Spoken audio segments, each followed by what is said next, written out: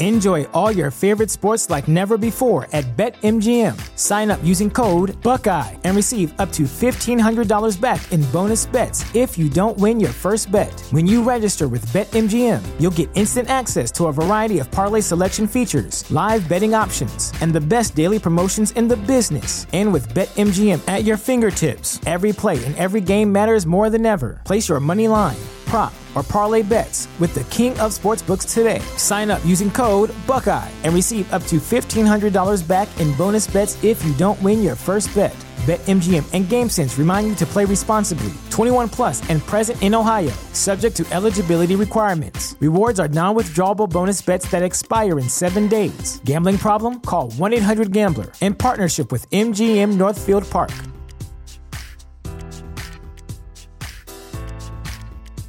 Support for this podcast and the following message come from Corient. Corient provides wealth management services centered around you. They focus on exceeding your expectations and simplifying your life. Corient has been helping high achievers just like you enjoy their lives more fully, preserve their wealth, and provide for the people, causes, and communities they care about. As one of the largest integrated fee-only registered investment advisors in the U.S., Corient has deeply experienced teams in 23 strategic locations. Corient has extensive knowledge spanning the full spectrum of planning, investing, lending, and money management disciplines. Leverage Corient's exclusive network of experts to craft custom solutions designed to help you reach your financial goals, no matter how complex they may be. Real wealth requires real solutions. For more information, connect with a wealth advisor today at Corient.com. That's Corient.com. Corient.com.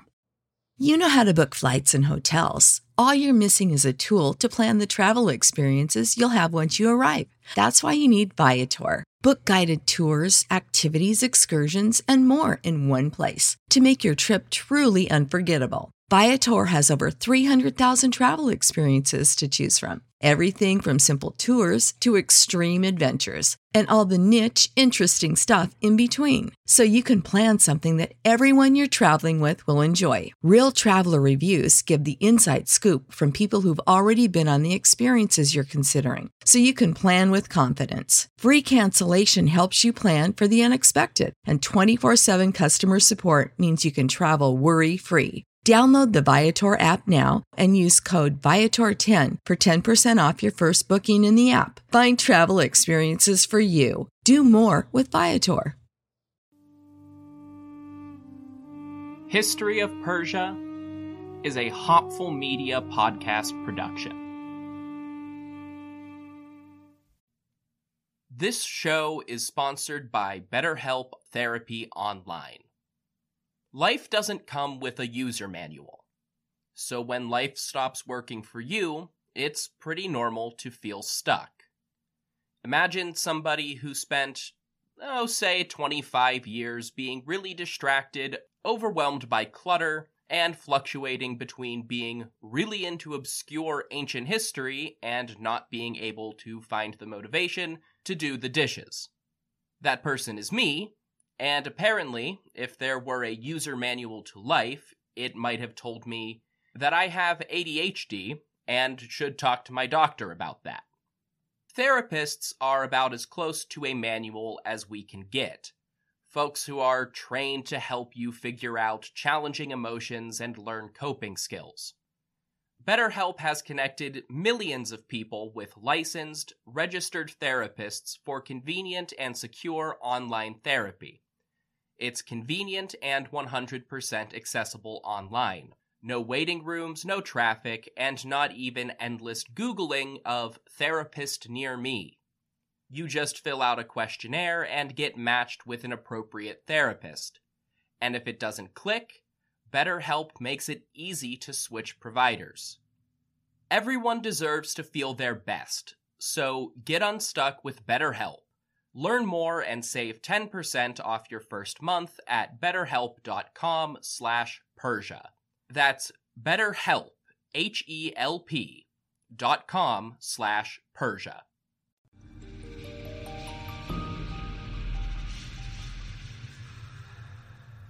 Welcome everyone to the History of Persia, Episode 4, Cyrus II, King of Anshan. So here we are. His name's in the title of the episode, and last time left us on the precipice of Persian conquest. The Medes and Babylonians overthrew and conquered Assyria, and each of the new powers built grand and expansive empires in their own way. Babylon was subjugating new vassals and undergoing the tumult of 4 kings coming to power in just 6 years following the death of Nebuchadnezzar. Meanwhile, the story of the Medes was recorded by outside sources as they expanded their empire both east and west, and fought a war with the Anatolian kingdom of Lydia. Now, where were we? Oh right, both Media and Babylon have new kings. Nabonidus, the son of a Babylonian notable and a priestess of the moon god Shin, just came to the throne of Babylon by assassinating his predecessor, and Astyages, the son of the former king Cyaxares and son-in-law to the Lydian king, is on the throne of the Median Empire. Except that's actually just a little bit anachronistic. Astyages came to power in 585 BCE, while Nebuchadnezzar, Astyages' brother-in-law via his sister Amadis, was still ruling Babylon. However, we know almost nothing about Astyages or the internal events of the Median Empire during his reign. One of the only stories that describes anything during the reign of Astyages comes from Herodotus' history, and is certainly fictional. Herodotus tells us that Astyages had his daughter, Mandane, married to a prince of an old Elamite city called Anshan. The prince's name was Cambyses, and after being warned in a dream that Mandane's son would destroy his empire, Astyages decided to marry her off to the least threatening of all of his vassals. However, when the Median king had another dream of his daughter's offspring bringing ruin to his empire, he sent one of his generals, a man named Harpagus, to kill his newborn grandson. However, when Harpagus arrived and presumably abducted the child, he could not bring himself to kill a prince of royal lineage. Instead, he took the boy to a peasant farmer named Mithridates, whose wife had recently delivered a stillbirth. 10 years later, Astyages discovered his grandson was still alive when a peasant boy was brought before him on charges of having whipped a noble boy in a game where the peasant child was playing the role of king. Of course, that peasant child was the boy who Astyages had ordered to be killed years earlier, and he was exhibiting his noble traits even though he thought he was just a peasant. So Astyages decided to spare his grandson and returned him to his true parents, Cambyses and Mandane. Harpagus, though, was punished for his insubordination, and Herodotus tells us that the general's son was killed and served to him as dinner by Astyages. Repeating that motif of a cruel king serving a cannibal dinner as punishment, used by the historian in his equally fictitious account of the Scythians in Lydia that I discussed last time. When that boy came of age and succeeded Cambyses, Harpagus went to him and advised him to revolt against his grandfather, which he did, and so the doom of Astyages' great empire came through events of his own making. The boy in this story is, of course, the future king Cyrus the Great, but like I said, the story itself is fiction. Firstly, because many modern historians are skeptical of the idea that Cyrus was the grandson of Astyages at all, and in fact believe that Cyrus was born while Cyaxares was still the Median king. It's not implausible that Mandane, Cyrus's mother according to Herodotus, was a daughter of Cyaxares or even Astyages if she did exist, but I haven't seen anything that delves further into that line of thinking. So we can probably just leave Cyrus's matrilineal heritage as speculative for now. The story about Cyrus's near assassination in infancy and subsequent fostering with peasants is almost certainly fictional. The great hero raised by simple people only to be discovered in adolescence is a common trope, which we see everywhere from Greek mythology to Superman comics. Herodotus also uses the anecdote to introduce us to the figure of Harpagus and give him a reason to turn on Astyages, an actual historical event which will come into play later in this episode. Fortunately, we do have Persian and Babylonian sources that help confirm that Herodotus did not make all of it up. Cyrus's father really was called Cambyses, or at least the Persian way of saying it, Cambugia. He also really did rule in the former Elamite stronghold of Anshan, though the rulers of Anshan styled themselves as kings rather than princes, and it is there, with King Cambyses I of Anshan, that we should begin the story of the historical Cyrus. We know very little about Cambyses I, Anshan, the Persians, or even Cyrus himself before he started making big enough waves for the Babylonians to take notice and start recording Cyrus's action in their royal chronicle. There are also very few firmly identified pieces of writing from Anshan during this period. What we do have are the Persian kings' lists and inscriptions from the later imperial period that can shed some light on how the Persians remembered Cyrus before he established his empire, confirmed by the scant evidence that we actually do have from the early Persian kings of Anshan. The earliest recorded ancestor of Cyrus the Great is Achaemenes, but this is problematic. His name became the standard way to refer to the First Persian Empire, which you have heard me call, and will continue to hear me call, the Achaemenid Empire, after Achaemenes. However, Achaemenes is first recorded as an ancestor of Cyrus over a decade after the great king's death. The eponymous founder of the dynasty is first named in the Behistun inscription by King Darius I, who came to rule Persia through a coup, which I will get into much more detail later on. But it seems probable that Darius grafted his own family tree into Cyrus's as a way to legitimize his own power. Darius names the first really confirmable ancestor of Cyrus the Great as Achaemenes' son. That son, or possibly completely unrelated Persian king, was Thaspes. Cyrus actually described himself as a descendant of Thaspes, providing much more legitimacy to his placement on the family tree than the supposed Achaemenes. Thaspes is also recorded as the Persian king who conquered Anshan from the Elamites in a royal seal written by his son Cyrus I. Thaspes' son, the first king of Anshan named Cyrus, was the more famous Cyrus's grandfather, and contemporary to Ashurbanipal of Assyria, who records that Kubras, the king of Anshan, was among the Elamite allies, when he was invading and destroying Elam. After being vassalized by the Assyrians, history loses track of Cyrus I, and only knows that his son Cambyses became king after him. Like I've already said, very little is known about Cambyses beyond that first account given by Herodotus and basic genealogies, which really only tells us that he was Cyrus's father and king of Anshan. We can choose to believe Herodotus's claim that he was married to the Median princess. It is entirely plausible that Cyaxares or Astyages would have married a daughter or granddaughter to him as a way of strengthening the relationship between the Persian vassals in Anshan and the Median kings in Ecbatana, but the supposed lineage given for Mandane is just a little too perfect in the way that it eventually makes Cyrus a legitimate heir for most of his future conquests. Nicholas of Damascus, a historian writing in the 1st century BCE, over 400 years later, and relying on Ctesias, a Greek historian living in Persia during the later imperial period, records that Cambyses fought a border dispute with the Medes, and that the future Cyrus the Great had his first command in that battle, but lacking any confirmable sources, there's no way to determine if that story is true. The next pieces of information that we have about Cambyses I and Cyrus II are when Cyrus came to the throne and when Cambyses died, as relayed by Herodotus. Apparently, Cyrus became king in 559 BC, either as co-ruler or following his father's abdication. Cambyses did not die until 551, possibly living long enough to witness his son's first great war. That war came in either 553 or 550 and lasted for either 3 years or 1, according to Babylonian records.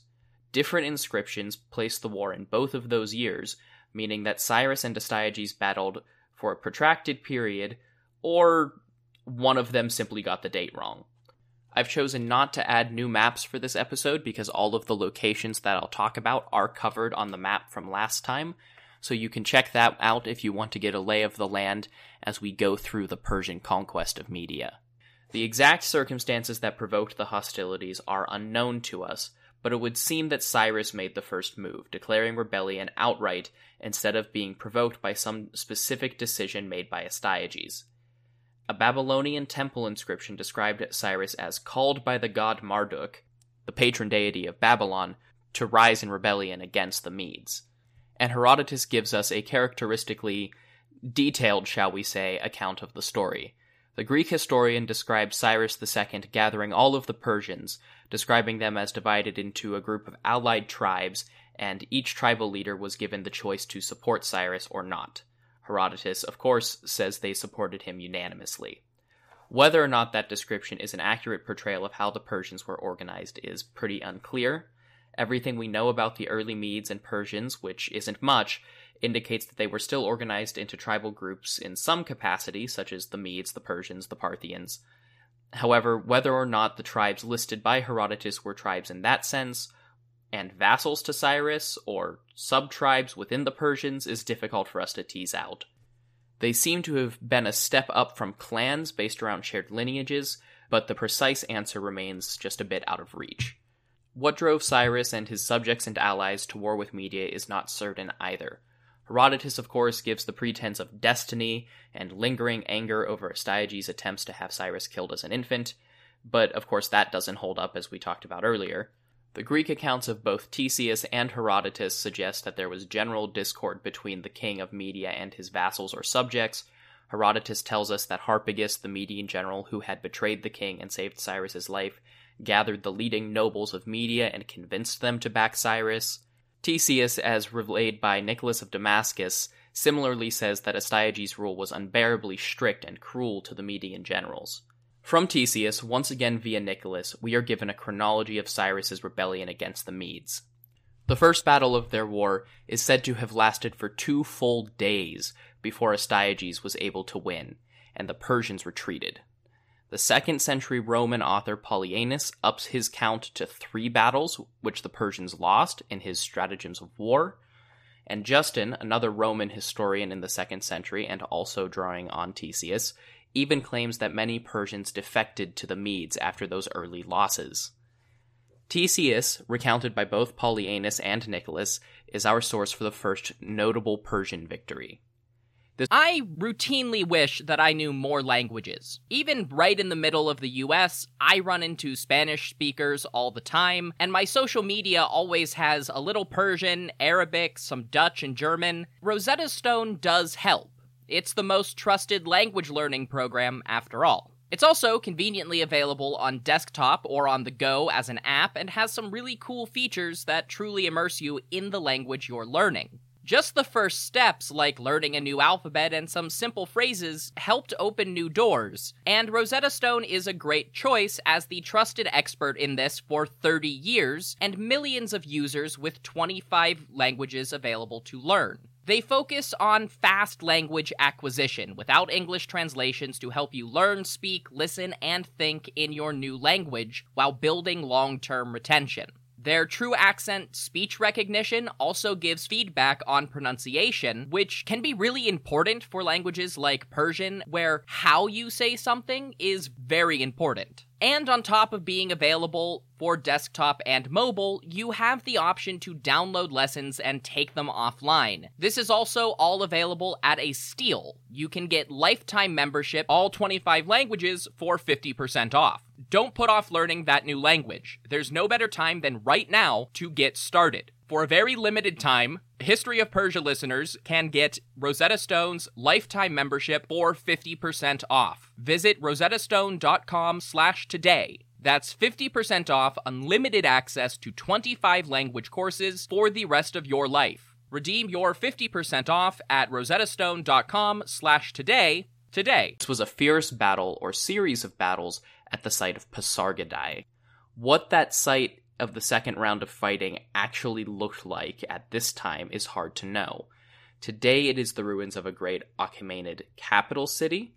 Cyrus himself ordered its construction, but generally that order is understood to have come after he conquered his empire, so it's possible that these battles were fought around a small town, some kind of fortification, the half-started foundations of a city, or even just an empty plateau. Polyaenus says that women and children were sheltered there, suggesting that it was somehow fortified, but that's basically all we have to go on. Regardless of the exact setting, The fighting is supposed to have been bloody, but eventually gone to a Persian victory, routing the Medes back northward to their own heartland. The exact circumstances of the event that turned the tide of the whole war in favor of the Persians is probably the only thing that every account we have can agree on. A Median general, the man Herodotus calls Harpagus, called Arbarku in the Akkadian of Babylon, switched sides, bringing several Median generals and presumably their armies over to Cyrus. Herodotus paints the general as a double agent, but other sources make his betrayal seem a lot more black and white. The Babylonian Chronicle places this event in 550 BCE.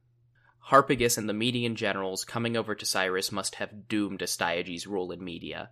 The sources we do have, though lacking in detail, continue to agree on what came next. Cyrus, Harpagus, and the combined Persian-Median army marched northward to Ecbatana, the Median capital, and Ctesias tells us that the Median king, having lost the bulk of his army to betrayal and desertion, raised a force from the oldest and youngest men of the city. We don't get many details of the battle itself, but what we do know is that the Persians sacked Ecbatana in the aftermath. But once again, the sources diverge after this. The now former king of Media, Astyages, survived the battle, so Cyrus's next order of business was to capture his opponent and do something with him. Every author seems to have their own opinion, though, of what exactly occurred. The Babylonian Chronicle says that Harpagus and the other generals captured him and turned him over when they switched sides. Herodotus and Ctesias both tell us that he was captured in the aftermath of the battle. Another version places a final battle after Ecbatana and says that Astyages was captured there. What happened to Astyages after he was captured is, of course, also contentious, with different versions provided by Herodotus and Ctesias.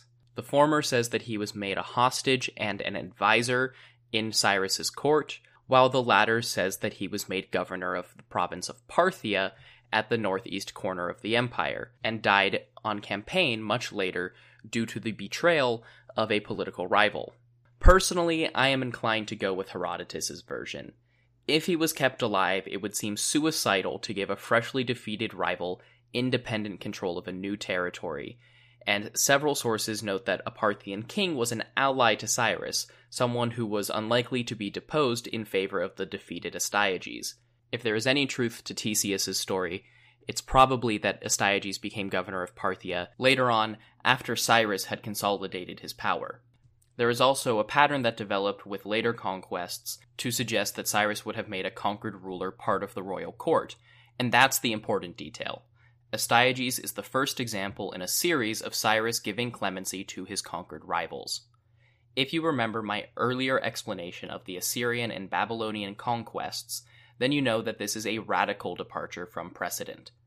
Cyrus's imperial role models would have either executed the Median king or deported him with his people to some far-off province, but there is not one shred of evidence to suggest that these tactics were ever employed by Cyrus, not in his conquest of Media, nor in his subsequent wars. This is perhaps the most important legacy of Cyrus's conquests.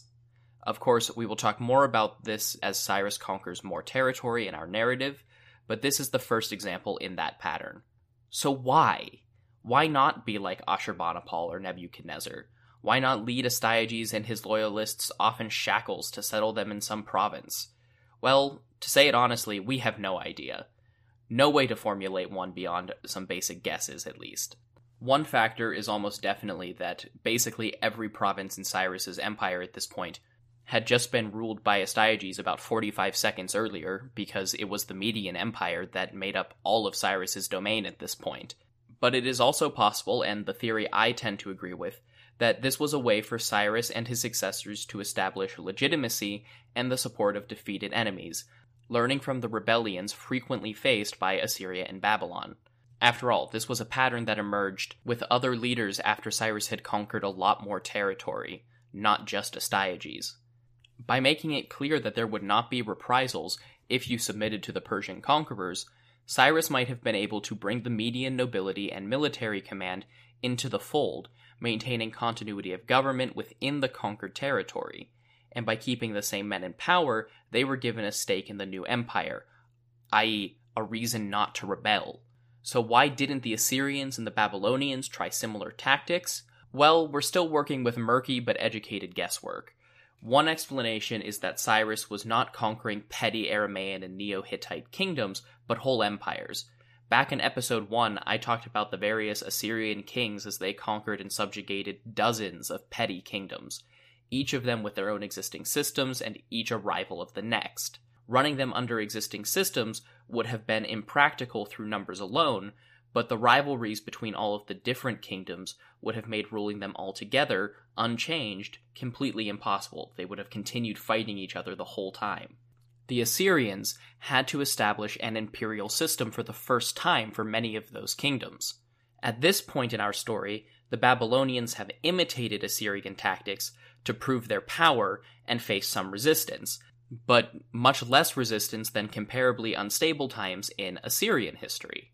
We don't have much information about Median imperial tactics, but the Greek accounts at least would have us believe that Astyages was somehow cruel, and the Medes, like the Assyrians before them, conquered many petty kingdoms in Iran and Anatolia, in addition to the conquered Assyrian territory. Cyrus, however, was conquering the Median Empire wholesale. They had an existing system of imperial government, and the Persians of Anshan did not. By keeping that system intact, Cyrus both ensured continuity and avoided reinventing the wheel. There's even actually another piece to the puzzle which backs up the idea that Cyrus was trying to secure his conquests with continuity. And we find that in what Cyrus did after he seized Ecbatana and dealt with Astyages. Cyrus, now styling himself King of Persia and King of Media in addition to King of Anshan, took painstaking care to portray himself as Astyages' rightful successor, rather than the first ruler of a new monarchy. Ctesias and Herodotus both assert that he married Astyages' daughter, Amytis. Ctesias makes the claim that Cyrus also had her existing husband killed to eliminate a rival, which is dubious but not out of the realm of possibility. It's very likely, though, that he would have tried to ingratiate himself with the Median court by marrying into the dynasty in some capacity. His position as the rightful heir would have been further bolstered by Astyages' presence in court. The old king, appearing as a willing and helpful counselor to the new king, would have been a show of just even more legitimacy for Cyrus. In another example of continuity and contrast with earlier Near Eastern conquerors, including the Medes themselves this time, Cyrus saved Ecbatana. Once the Median capital was sufficiently looted, securing its material wealth to support Cyrus and his new kingdom, also probably to reward his armies, Ecbatana survived. In the last great Near Eastern conquest, the Babylonians and the Medes left Nineveh a smoldering ruin with exposed corpses that wouldn't be uncovered for 2,000 years. The Persians didn't raise the Median capital, but actually moved in. Ecbatana became one of the primary royal residences for Persian kings. As early as 537, international trade and business had already returned to the city, and one Babylonian merchant house reported that Cyrus himself lived there for several months out of the year. The city also housed a royal archive where the Bible claims that Cyrus's order to rebuild the temple in Jerusalem was stored, lost, and subsequently rediscovered. Cyrus also took over the kingship of Astyages' vassalized kingdoms in northeastern Iran, where the settled Iranian tribes began to blend back into the steppe pastoralist cultures of their ancient roots. These were the tribes like the Parthians, Bactrians, and Saka, who Ctesias records as paying homage to Cyrus. This is one of those claims made by later foreign historians that we should take with a pinch of salt. Ctesias claims that the Bactrians revolted independently against the Medes, and then immediately submitted to Cyrus, which seems contradictory, so we should probably be a little skeptical of just how willingly all of the Median vassals came over to the Persians, especially because several of our sources report that Cyrus was campaigning against the Iranian steppe tribes within a decade of taking Media. But Trevor, I hear you saying, what about all those alliances the Medes set up last time? Where is Lydia? Where is Babylon? What's the point of the three biggest powers in the region forming marriage pacts if one of them fights a war for 3 years, gets no help, and ends up conquered? Well, astute listener, I'm glad you asked. Hopefully you'll remember that Babylon's story in the last episode ended with a messy situation. Nebuchadnezzar, who had really solidified the alliance with Media, died, and his successors got busy with deposing one another until the fourth king in 3 years, Nabonidus, got himself on the throne. Well, as it happens, Nabonidus was a different sort of king from Nebuchadnezzar, and had a different agenda. What that agenda actually was isn't at all clear, but it was definitely different from Nebuchadnezzar's.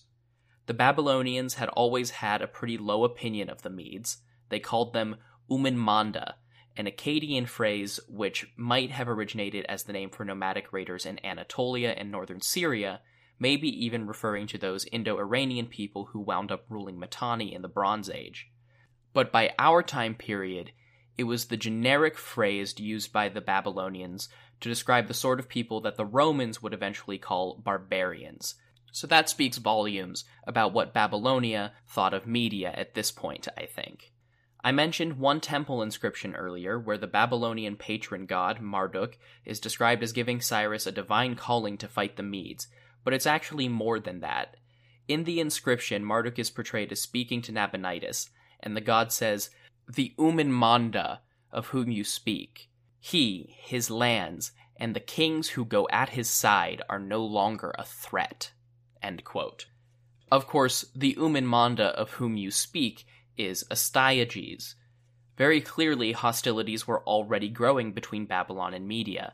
If there was still technically a pact between them at all, the historian Pierre Briand suggests that Nabonidus leaving Babylon to subdue some Arab tribes and make a religious pilgrimage to an oasis in northern Arabia in the same year that Cyrus rose in revolt might be interpreted as the Babylonian king intentionally turning a blind eye to the Medes. So at this point, the Babylonians were probably thinking that Cyrus just did them a huge favor by deposing a hostile king and weakening the Median Empire overall. Of course, they would probably end up regretting that in the end, but we'll get to that. We'll also get to Lydia, because since the Medes and the Lydians made their peace after the Battle of the Eclipse, King Alyattes of Lydia has died, and his son Croesus, Astyages' brother-in-law, had risen to the Lydian throne. Croesus, unlike his Babylonian counterpart, did respond to the rising star that was Cyrus, king of Persia, if only a little too late to help the actual Medes. And that is where we will pick up next time. In 2 weeks, we will follow Cyrus and the Persians, now including the former Median armies, as they go west for the first time, and clash with the famously wealthy King Croesus, make their first contacts with the Greek-speaking world, and start to draw the attention of the other powerful kingdoms in the Near East. While you wait, you can find more information about the show and the relevant maps for this episode at historyofpersiapodcast.wordpress.com. New episodes will also be available there or wherever it is you get your favorite podcasts. Please contact me with suggestions and feedback either on the website or at historyofpersiapodcast@gmail.com. You can also reach me on Twitter at History of Persia, and on Facebook I am the History of Persia Podcast. If you enjoyed the show today and you're excited that we're finally getting around to some real Persians, tell a friend, share on social media, and leave a review on iTunes to get the word out. And finally, a huge thanks to everyone who supported the show in these first 2 weeks, especially to the handful of ancient history podcasters out there who have shared and promoted the show. Until next time, thank you all so much for listening to The History of Persia.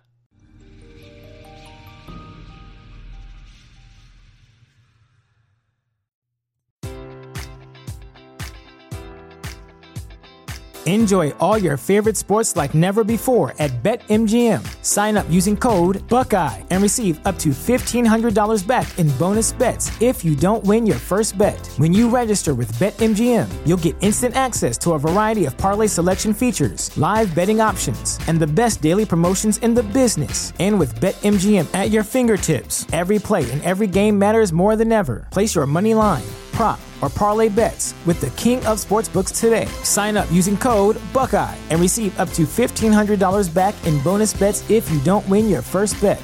BetMGM and GameSense remind you to play responsibly. 21 plus and present in Ohio, subject to eligibility requirements. Rewards are non-withdrawable bonus bets that expire in 7 days. Gambling problem? Call 1-800-GAMBLER in partnership with MGM Northfield Park.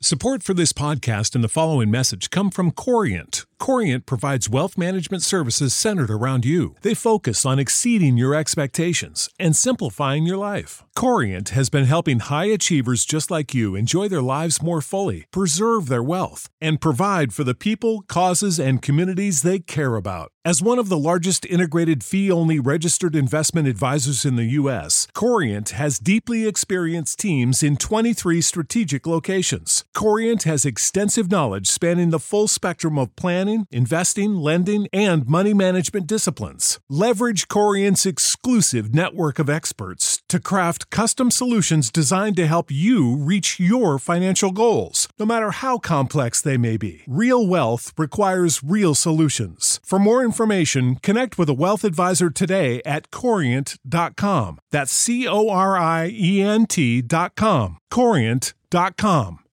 You know how to book flights and hotels. All you're missing is a tool to plan the travel experiences you'll have once you arrive. That's why you need Viator. Book guided tours, activities, excursions, and more in one place to make your trip truly unforgettable. Viator has over 300,000 travel experiences to choose from. Everything from simple tours to extreme adventures and all the niche, interesting stuff in between. So you can plan something that everyone you're traveling with will enjoy. Real traveler reviews give the inside scoop from people who've already been on the experiences you're considering. So you can plan with confidence. Free cancellation helps you plan for the unexpected. And 24/7 customer support means you can travel worry-free. Download the Viator app now and use code Viator10 for 10% off your first booking in the app. Find travel experiences for you. Do more with Viator.